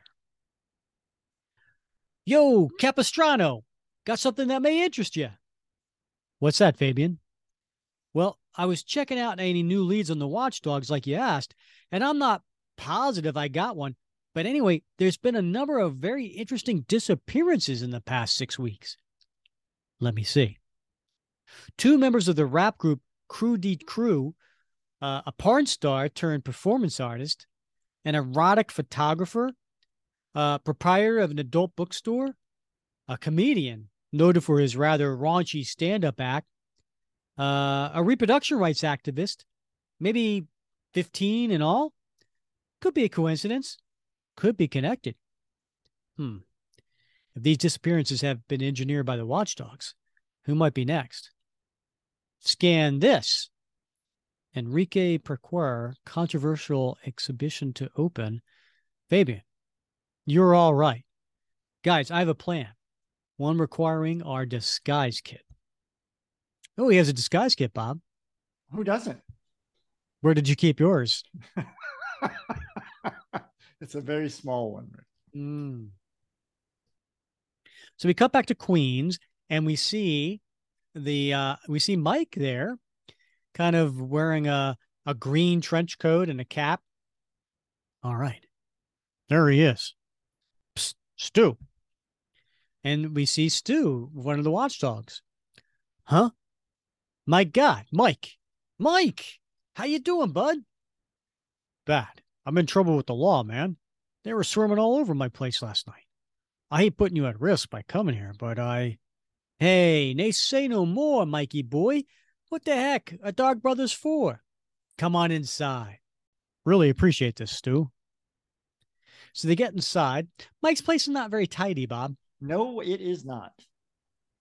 First thing, Mike, my man, you look in serious need of a brew. Relax, take a load off. Make yourself at home. Let me play hostess with the mostess. And he gets to the refrigerator and he leaves the door open to kind of, I guess, hide himself. And he gets a phone and this is Stu Bartlett. Yeah, I got Farrell here. Uh-huh. Okay. But this is where I live. No uniforms here. I don't want to be compromised. And he closes the door. And who's standing on the other side of the fridge? It's Mike. And it's not looking happy. Who are you talking to? No one, man. Just my brother-in-law. You lie. You sicked the cops on me, didn't you? No, I swear. I trusted you, Stu. And he punches him. Why does everyone have to go and betray me? Hit me, will you? This is my house. Bleep it. And he hits him in the head with a beer bottle and knocks him down. Mikey, old bud, this bud's for you. Remember that? I sure do, Rick. Right? There's the little commercials. Yeah. This bud's for you. So we cut back to the Enrique's place in the art studio or gallery, I should say. And we see Steve Rogers wearing his green trench coat. And he's got a fedora hat on. I guess that's the disguise kit, Bob. Yeah, the trench coat. Yep. So the bottom line, Mr. Procure, is I'd like to impersonate you. So when and if the Watchdogs try to nab you, they nab me instead. Sorry, out of the question, Mr. America. I have too much to do before my opening Friday night. Perhaps I didn't make it clear to you, sir, that this may be a matter of life and death. Perhaps your own. What is it with everyone threatening me? Has this society no regard for art anymore? You represent America. What is going on in this country? Everyone threatening you? What do you mean? Last night, some Philistine walked in and tried to make a case for the aesthetics of intimidation. I sent him packing. I see. Well, this is my business card, Mr. Procure. Call the toll-free number on here if anyone bothers you again. Avengers headquarters? Say, you wouldn't be interested in purchasing some of my work for display in, say, your lobby. You're right. I wouldn't. Good night, Mr. Procure. So he goes out to the van. He's not interested in cooperating, but he said something that led me to believe he may be indeed a watchdog target. So now what? Now I think you and I are going to do some seat of the pants work. Oh, Bob. Was that anything like your seat of the pants work? There you go. There you go. Glad I brought some coffee. Want some? No, thanks. 2.5 hours later, John, look, 2 guys escorting Procure out of the gallery without his coat. Your luck astounds me sometimes, Cap. What luck? This was plan B. Keep an eye on them. I'm going to rev up the sky cycle. Okay. This trick is to keep them in sight while staying out of sight myself. And he's on the sky cycle with his scarf and a jacket because it is cold out. Flying with the headlights off should help, provided I don't smack into something, that is. Brr. Hope they're not traveling too far out of town. This vehicle is built for speed and maneuverability. not for comfort. Hey, you hear something funny? Like a high-pitched whining sound? It's just that Cyprian porn artist in the back. About 2 hours later, well, I guess Steve didn't get his fast trip. He sure did not. I bet he's upset about that. Yeah. They pulled into some sort of sky lodge, secluded enough for a hideout, I guess. And he looks at his wrist watch, which is more than just a watch. Not sure what sort of security these boys might have. But if this wrist gizmo Fabian put together works as he says, I'll be able to detect any and all electronic surveillance devices. Then it's up to me to avoid them. Hang on, Bernie. I'm coming for you, assuming this is where they have you stashed away. And then we check inside. And Bob, what's going on in here? What describe this scenario for me. Yeah, so it's a large room with a lot of monitors, very large flat screen monitors around every wall. And one of them shows the American flag, and another one has a small boy eating an ice cream cone. There's one that shows a baseball game in progress, and one with flowers. And then there's a mother hugging her young child. And in the middle of the floor, we see it looks to be about 10 or 12 individuals seated, crisscross applesauce style in a school circle. And around them are watchdogs at all four corners, presumably guards. Good day, everybody. We have a new naughty to welcome into the fold, friends. Say hello, Enrique. Hello, Enrique. That isn't exactly what she said. Hey, what's going on? This is brainwashing group. What's with all the people putting up with this crud? Although I don't think you said crud, Bob. Ah! Well, we'll have no naughty talk here, Enrique. That's why you wear those dog collars. Group, let's try to make Enrique feel welcome. What say we sing If God Didn't Make the Little Green Apples? I'm not familiar with that song, Bob. I'm not either, Rick. I'm not. Oh. I'm going to ask you to sing it to me. So in that group of people sitting on the floor was Bernie. Phew. In just one day, the low protein diet, lack of sleep, and constant companionship is beginning to get my head all mushy. What must be happening to some of these people who have been here for months? And then the lights went out, Bob. Hey, what happened? The lights. Who? Enemy action. It's got to be. Everyone, remain calm. Remain seated. And then it was outside. We see Cap just cut a wire at the control panel. My. But the dogs are coming, Barb. Who let the dogs out, Rick? Who? Oh, that's so 2000, Bob. I know it is. So the dogs come barking and running at Cap. Personally, I love animals, but I don't think the feeling's mutual. Down, boys, down. And then he smacks them with his shield. Maybe able to put them to good use once I reach the building. So, Bob, that was pretty a graphic hit on the dog. No, Rick, I don't think you need to be concerned about that because, as you know from the editor's note, the ASPCA, the American Society for the Prevention of Cruelty to Animals, has determined that no animals were hurt during the depiction of the story. Oh. Usually the editor makes those comments. Who did it this one? Ralph. Yes. So Ralph Macchio wrote Ralph, R-A-L-F, and then he wrote R-A-W-F, and then he wrote R-A-U-F. He was having a little fun with that, Bob. He sure was, Rick. So he busts in through the front door, but then he jumps onto the chandelier, and then as the dogs are coming through, he drops his green leather trench coat onto the front dog. Just drop my jacket on the lead dog, and he'll lead the rest of them on a merry chase after my scent. And then he goes and he hides as the watchdogs are running around with their flashlights. But he manages to avoid being seen. So he's being very ninja-like, hiding in the dark, while the watchdogs are on high alert, going around with their flashlights and their weapons. So then he's going and he's checking various rooms, and he kicks in the door, and he sees Mike Farrell, but he doesn't let on that he knows who he is. The name's Captain America. I'm going to help you get out of here, but you're going to have to stay put for a bit.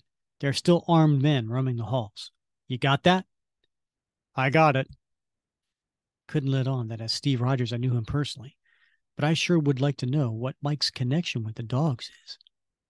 Not that it'll help me find Bernie any easier. And doing a great job avoiding you people, I might add.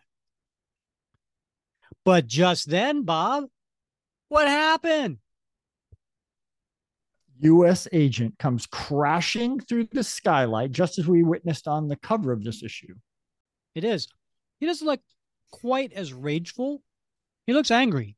He does, but not as rageful. And just then, Cap slaps the side of his head. USAgent? Oh, no. How? Just what I don't need. And he just decides to hightail it out of there. And he's like, I'm going to another level. It's going to be way too chaotic to look for Bernie up here. I'll try the main floor first. And then Mike thinks to himself, what a jerk I've been. It's the watchdogs who are holding me here, doing all this to me. Not the police, the watchdogs. The outfit I swore allegiance to. The guys I thought I shared the moral high ground with. I've got to escape. If I don't, they'll betray me to Captain America. And then I'll get busted. My life will be ruined. I'll be locked away forever. And USAgent is just going through the watchdogs. Not so good fighting someone that can't fight back, are you, dogs? No, you're only effective pointing guns at defenseless old people, like my parents. Anyone who dares belong to the watchdogs is automatically my enemy. What's this man ranting about? That's not Captain America. Sounds like a massacre is going on. I'll never rest until I've housebroken every last one of you. And he picks up a watchdog. And then he is kneeling with one foot up and one knee on the ground. And he picks the watchdog up almost to like break him, his back over his knee, a la Bane with Batman. But just then, John Walker thinks to himself, break him over my knee like a rag doll. Wait, not a doll, a scarecrow. The scarecrow in the field I confessed my guilt to. I swore I'd change, that I would not lose control and take lives anymore. Did I mean it? Can I staunch my knee to hurt the wretches who took my parents from me? Can I make just this one exception? Thou shalt not kill. Thou shalt not kill. Thou shalt not kill. And he just slams the guy down to the ground. Good evening, gentlemen. You can't make me kill you, but if it's a world of hurt you want to live in, you've come to the right place. And then below we see Cap with the hostages. Okay, everybody, I'm Captain America. If you're being held prisoner here, I'm here to liberate you. If you're one of the kidnappers, consider this a bust. Cap, he's found me. I knew he would. Bernie's here. Thank goodness. I'd hate to go through all this only to have to go through it again. Huh? Someone behind me. And Cap turns and he throws a punch, but he pulls it at the last second because it's John Walker. And he's just an inch from John Walker's nose. Any action down here? I ran out upstairs. 10 minutes later, and we see the hostages are freed, and the watchdogs are either unconscious or have surrendered. So you could thank me anytime now. That is, unless you think you could have resolved the situation so easily all by yourself. I not only had the situation in hand when you made your entrance, I could have resolved it without punching everyone's lights out. Ha! How did you find this place? Followed you. How else? That's impossible. I would have seen you. Cap's going to be mighty peeved once he finds that bug I stuck on his shield in the Avengers gym this morning. I'm good at it. Well, it's good to see you were able to restrain yourself. Nobody seems to be dead. I'm a new man, Cap. A kinder, gentler berserker. Captain America? The name's Mike Farrell. I'm not wearing a uniform, but I'm one of them. Mike! I joined the Watchdogs because I thought they championed moral behavior. But as it turns out, they're willing to commit almost any immoral act in the name of their brand of morality. The fact that I'm repentant doesn't change the fact that I'm as guilty as any one of them. I wish to be arrested. The end. There you have it, folks. I like that that panel toward the end where USAgent and Cap are standing in the room and you see all of the watchdogs unconscious on the floor. But did you notice they're all the males and the females are kneeling with their hands over their head?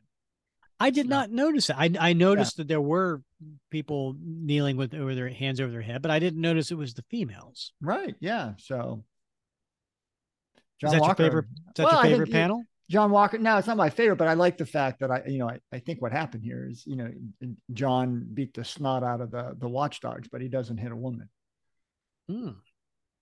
And Cap too, right? And Steve Cap too. Yeah. I think most of those folks probably, would have surrendered to Cap, but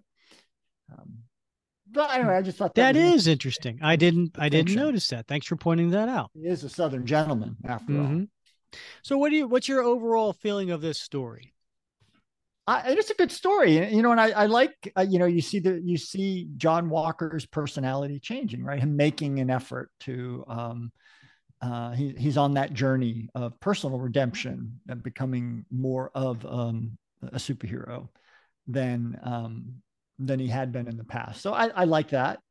I like seeing the two of them together. I like their personality clashes. I think that's interesting. I love seeing Bernie again. And I like, the story was written at a particular time in American history where, the rise of right-wing militias was common. So it was, common in the mid to late 1980s and early 1990s. There were several incidences culminating with some, very notable historical events that occurred around right-wing militias. So it was, historically, interesting as well for me. Yeah, and those are all very good points. I don't disagree with any of those. I kind of took it on a personal level about Mike Farrell, because Mike is somebody who's been a friend of Steve Rogers, the Steve Rogers personal identity, for quite some time. Right. I think his first appearance was in 237. And then in the Roger Stern, John Byrne era, he became, more prevalent, right? He was in, I think, 1, 2, 3, 4, 5 of, over half of the Roger Stern, John Byrne era. Mm-hmm. And then J.M. DeMatteis decided to bring him in as well, right? So there was probably a half a dozen issues where he was in there as well. So we're talking a dozen issues that, he was a good friend of Steve. And then Gru wrote him a couple issues, like 316, 317. But I think Gru decided, like, I needed to make this personal. It couldn't have just been Steve against the Watchdogs.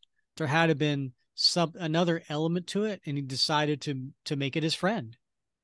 And Mike was a blue collar firefighter, and so I think that was an easy, I guess, target for Gru to say, okay, well, we'll make him, in more of that right wing militant type group. And I do wish, I think you're spot on those, trying to discern why Gruenwald used him. I do think it fell a bit short in explaining what the catalyst was. I don't recall there ever being a real big catalyst that sent Mike down that path. It just sort of happened, right? And I wish that had been explored a bit more. I think it would have been interesting. Perhaps, yeah. And now he does come back. Mike Farrell does come back in issues 425 through 427, and then 438 and 439. So Gruenwald does bring him back for those 5 issues in the 420s and 430s. So perhaps maybe that's explored a little bit there. I don't recall off the top of my head. I haven't read those probably since they've come out. Yeah, me either. Yeah. But anyway, that was pretty interesting. All right, so I go first this time. You went first last time. I go first this time for favorite panel. Lucky dog. There you go. Yeah. I saw what you did there. I'm going to go with my favorite panel was from issue 386. Oh. You already know where I'm going? I have a good idea. I'm going to go with page 3. Yep. Yep, the big giant splash page of Cap with all those, weapons coming at him in kind of like that danger room scenario. That's a cool panel. And the fact is a giant splash page and that's one panel. Just, that's kind of like I'm cheating a little bit there. But yeah, that's my favorite. All right. That's a great panel. I'm going to go. Did I steal yours? Nope, not at all. But I do love that panel. I'm going to go same issue, Rick. But page 18, that bottom panel that goes lengthwise across the page where Cap has thrown that punch, but he pulled it at the last minute, right, a half an inch from John Walker's face. And John Walker didn't flinch either, right? And you only see from his eyebrows to the top of his chin, and he's got, his teeth clenched. And, he says, any action down here, I ran upstairs. So both of them, are so disciplined and in control that they basically mastered, the punch and the reflexive response to the punch. And it's a real close up on the fist and on the face. And I think it's just a wonderfully done panel that just tells you so much about Cap, but it also tells you so much about Walker. That reminds me of my Taekwondo days, Bob. I had to pull my punches during our combats. Yeah. So Unagi. Yeah. I had to get close. Yeah. So I could get a point, but not so much that I hit the person. Right. Yeah. That was totally me. You exercised umami. Yeah. Wax off. All right. So T-shirt worthy, Bob. What do you got for T-shirt worthy? T-shirt worthy. I'm going to go same issue. Page 5, that panel with USAgent and Cap side by side deflecting the projectiles with their respective shields. That's a pretty cool. That's a cool panel. It's cool to see them in a similar pose, crouched next to each other, both using their shields or respective uniforms. It's a well done panel. Yeah, it is.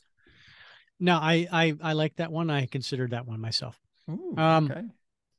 T-shirt worthy. I'm going to go with page 16, and that is, I'm going to go with that top half, which is John Walker crashing through the glass. And then in addition, you have Cap slapping his head. Just what I don't need. I love that. I love that whole, here's USAgent crashing through, and then Cap kind of doing I could have had a V8, right. hitting himself in the head. Right. Good. In good fact, choice. this page was up for sale in the last year, and I got outbid on this page. Somebody's lucky who owns it. Yeah. Well, good for them. All right.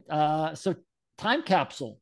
All right, Bob. I am for time capsule, something that encapsulates that time period, right? Yeah. I'm going to go with page 10. Oh, okay. I'm going to go with the last panel where Stu is standing over Mike and he holds the beer over him and he says, "This bud's for you." All right, there you go. That's totally a jingle catchphrase. Yeah. From that, from Budweiser. Right. Yeah. So perfect. Yeah. That's time a good capsule. one. That's a good Thank one. You. Commercials stick with you, don't they? I was riding in the car yesterday and I heard, I don't remember the name of the song. It's a Van Halen song with when Sammy Hagar was the lead singer. Oh, I was about to go. I was this close to going Panama. No, Sammy Hagar, and they used it when they introduced New Coke. The commercials for New Coke. Right now. That's it. Yes. Yeah. That's the one. So that song came on the radio and I can almost see like the New Coke commercial, when they first introduced it. And I remembered like how excited I was to like try to go out and get a can of New Coke. Right. And then you drank it. And then I drank it. Yeah. So, but yes, some advertisements, man, they just stick with you. They do. All right. Well, I cannot believe you didn't pick the most obvious one, Rick. And that is the first page, the splash page in issue 385, when the Watchdogs are in the recording studio and we see the posters on the wall with Crudy Crew and Sonic. And we know that Sonic Youth had a big album in 1990. And of course, one of the big hit songs of that era was from Two Live Crew, right? Me So Horny. I'm like a dog in heat, a freak without warning. I have an appetite for sex because me so horny. Me so horny. You remember that song, Rick? I do. Oh my God, I had that cassette tape. And in the car, and it was the uncensored, original version, wow. Two Live Crew. But that was like a big scandal in 1990, 1991, particularly down here in Florida, where they put out, like, they called that obscenity and they went to arrest Luther. What's his name? Luther Day or something like that, whoever the lead singer was. Mr. Luther. Right. Yeah. And so it was a big deal in Broward County down here. So I was all over that cassette tape. More of that out. So that's my time capsule. Having those two things, which, particularly Two Live Crew, emblematic of what a lot of folks saw as obscenity and immorality in music and attempts to like stop it. So you could see where Gruenwald drew on the cultural context at the time and placed the Watchdogs right there in the center of it. Perfect. That is absolutely perfect to go in the time capsule. So well done. So Bob, I was looking something up for the podcast, and I couldn't help but notice during our recording, you posted something on your Facebook page. I don't think I did. Actually. No. Oh, there's a picture of your two cats. Oh, that was earlier. Yeah. Oh, because it says 2 hours and we've been recording. It was like 30 seconds before I came in and started recording. I went in to get my glass of water. That's we're disappointed that it was just a water break. I see. Yes. And they were like, "Where's the grub, human?" Like, you got an hour to go, folks. So speaking of drinks, Bob, for our patrons, I know we've talked about the what would Cap do challenge coin, and that's a huge hit. People love that coin, and we're excited to just share it with our patrons. But one of the other things that we do, and we don't talk about this very often, but there's 3 different levels of being a patron. The top level is what we call the super soldier level. And we only have a handful of super soldier level patrons. Yeah. But one of the perks that they get, of course, they get all the perks of the other levels, but they also get to be a guest on the show once a year, where they get to pick the topic. And so we're going to start having them coming on over the next few months, and having various patrons, super soldiers, that and the topics are going to be interesting too. Stuff maybe that you and I maybe not would think of. And this is an opportunity for them to, obviously it has to be Captain America related, right? But and we'll have them come on. And I was thinking, Bob, what the marketing guy in me was thinking of what we would call this when we have them on. And this would be nightcaps, right? Where we have them on at nighttime, and then we all have maybe our adult beverage of choice. Doesn't have to be adult. It could be soft drink or whatever. Yeah. 100%, right? And then we sit here and we have our nightcaps. What do you think of that? Yeah. We rap about Cap while we're having our nightcaps. I love it. I think it's a great idea. I think that'd be a lot of fun for a lot of folks. It'd be a lot of fun for me. I would love to talk more with our Cap fan members and patrons, and hear about what they love about Cap and their favorite stories and the things that they want to talk about and share with other listeners. I think that'd be super fun, and all the better if we can have a cocktail or a mocktail to help it go down. Absolutely. All right. So look for that in the coming months. And then for next episode, Bob, it has been way too long, way overdue, but we're going to go back. We haven't done Volume 5, the Ed Brubaker run, since way back in episodes 19 and 21. So we're talking, it's been 2 years. Wow. Since we have done anything from the Ed Brubaker one. And the reason we haven't, because Ed Brubaker has written a lot of stories that are multiple issues that go on and go on and go on. And not too long, because we enjoyed reading them, but a little too long to cover here in the podcast. But we're going to do perhaps a short version of an Ed Brubaker story next episode. Ooh, that sounds exciting. I think that's a great idea. Brubaker is a fan favorite. He's written a lot of great stories, and I think it's time for us to go back to Volume 5. Absolutely. Well, I'm looking forward to it. All right, Bob, as always, I got to say, it has been so much fun wrapping Cap with you. It has, Rick. Let's do this again next week. We shall. All right, he's Bob Lucius. I'm Rick Verbanis, and you have been listening to another episode of the Captain America Comic Book Fans Podcast.